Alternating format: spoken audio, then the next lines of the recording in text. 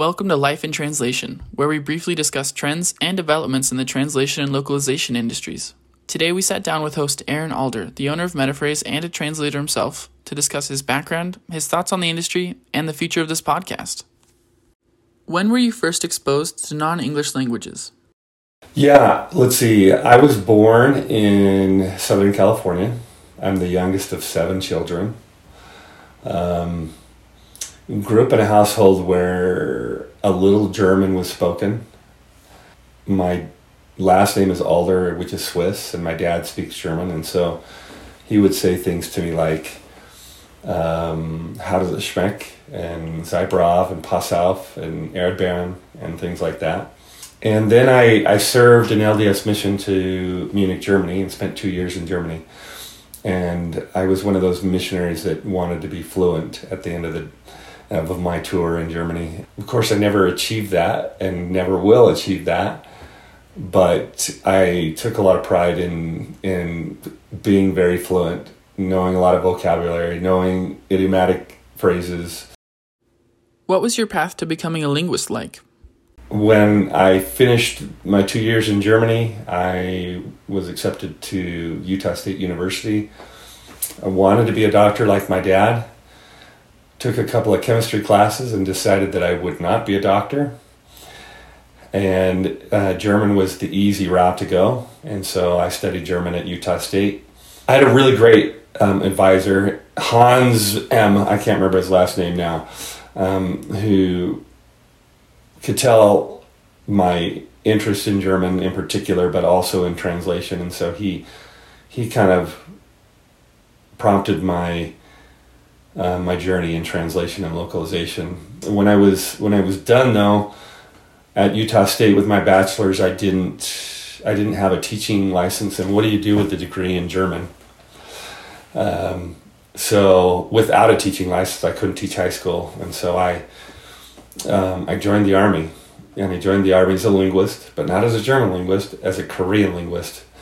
They test you. Back then, I think it's probably the same now. They test you on your ability to learn a language. It's called the D-Lab test, Defense Language Aptitude Battery.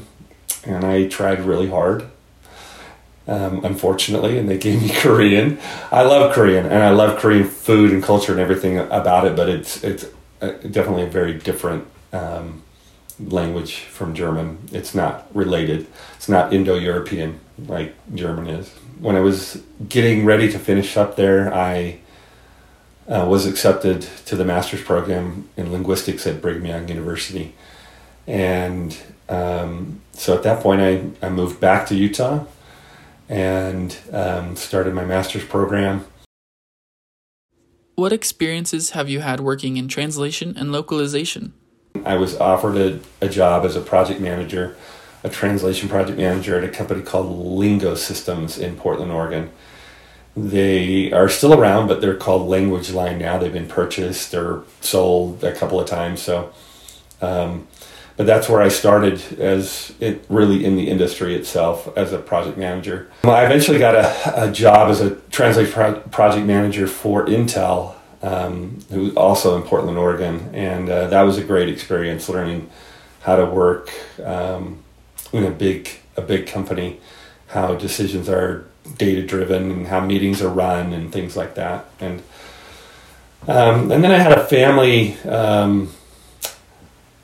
kind of tragedy after I'd been at Intel for about 5 years.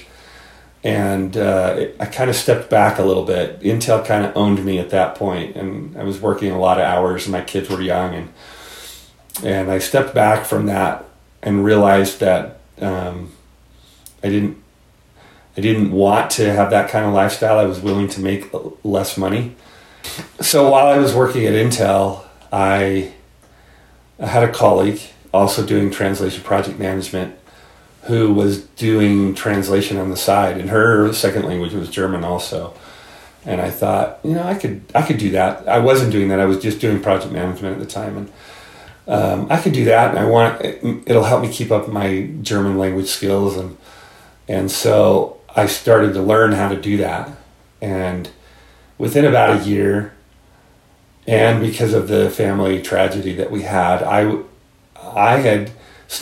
was making more money working on my own as a freelance translator than I was at Intel. And so I kept that up when the family tragedy happened, and I ended up moving back to Provo to work for PowerGlide as a manager, developing language courses mostly for homeschoolers.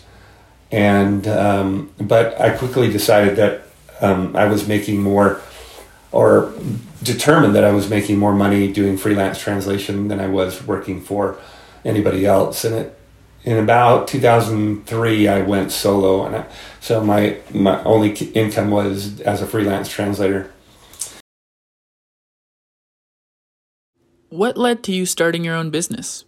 I realized, having worked on the other side of things as a project manager, I realized that as a freelance translator, I was really doing all the heavy lifting. It's kind of the hard work of the industry, and so and I didn't want to do that for the rest of my life. I did want to work for myself, I knew that, and so I decided at that point that I needed to be managing other people doing translation, and that's when I started Metaphrase. To this day, I still do a lot of German to English translation. It's just something that I love and I can't get away from. And it also floats a lot of the things that I want to do, not only in the company, but personally. It gives me a little extra income that I'm able to make, do things that I want to, like travel and things like that. So, and so I've been running Metaphrase since about 2003. And I love it, and I couldn't work for somebody else. And I love the operations part of the operations side of things, but also love the business side of things and getting to know people and helping businesses do work in other languages around the world. What do you want this podcast to be? We want to start a tradition here, talking about the future of translation and localization. We want to make this cutting edge. We want to know what is really happening in the industry, not what is taught in a textbook or in a class at a university, which are all great things, but what is really happening in the industry? What problems are project managers faced with, or businesses that want to do business in other languages? What are the things that they are facing, and how are they overcoming those things? We want to interview leaders in the industry, and we want to get their hot takes of what they think is important now and going forward in the industry. What's your personal hot take? To start things off, let me share with you one of my hot takes. Quality in translation, and in particular in machine translation, is huge. Machine translation is not going away. The good news is the human element in machine translation is also not going away.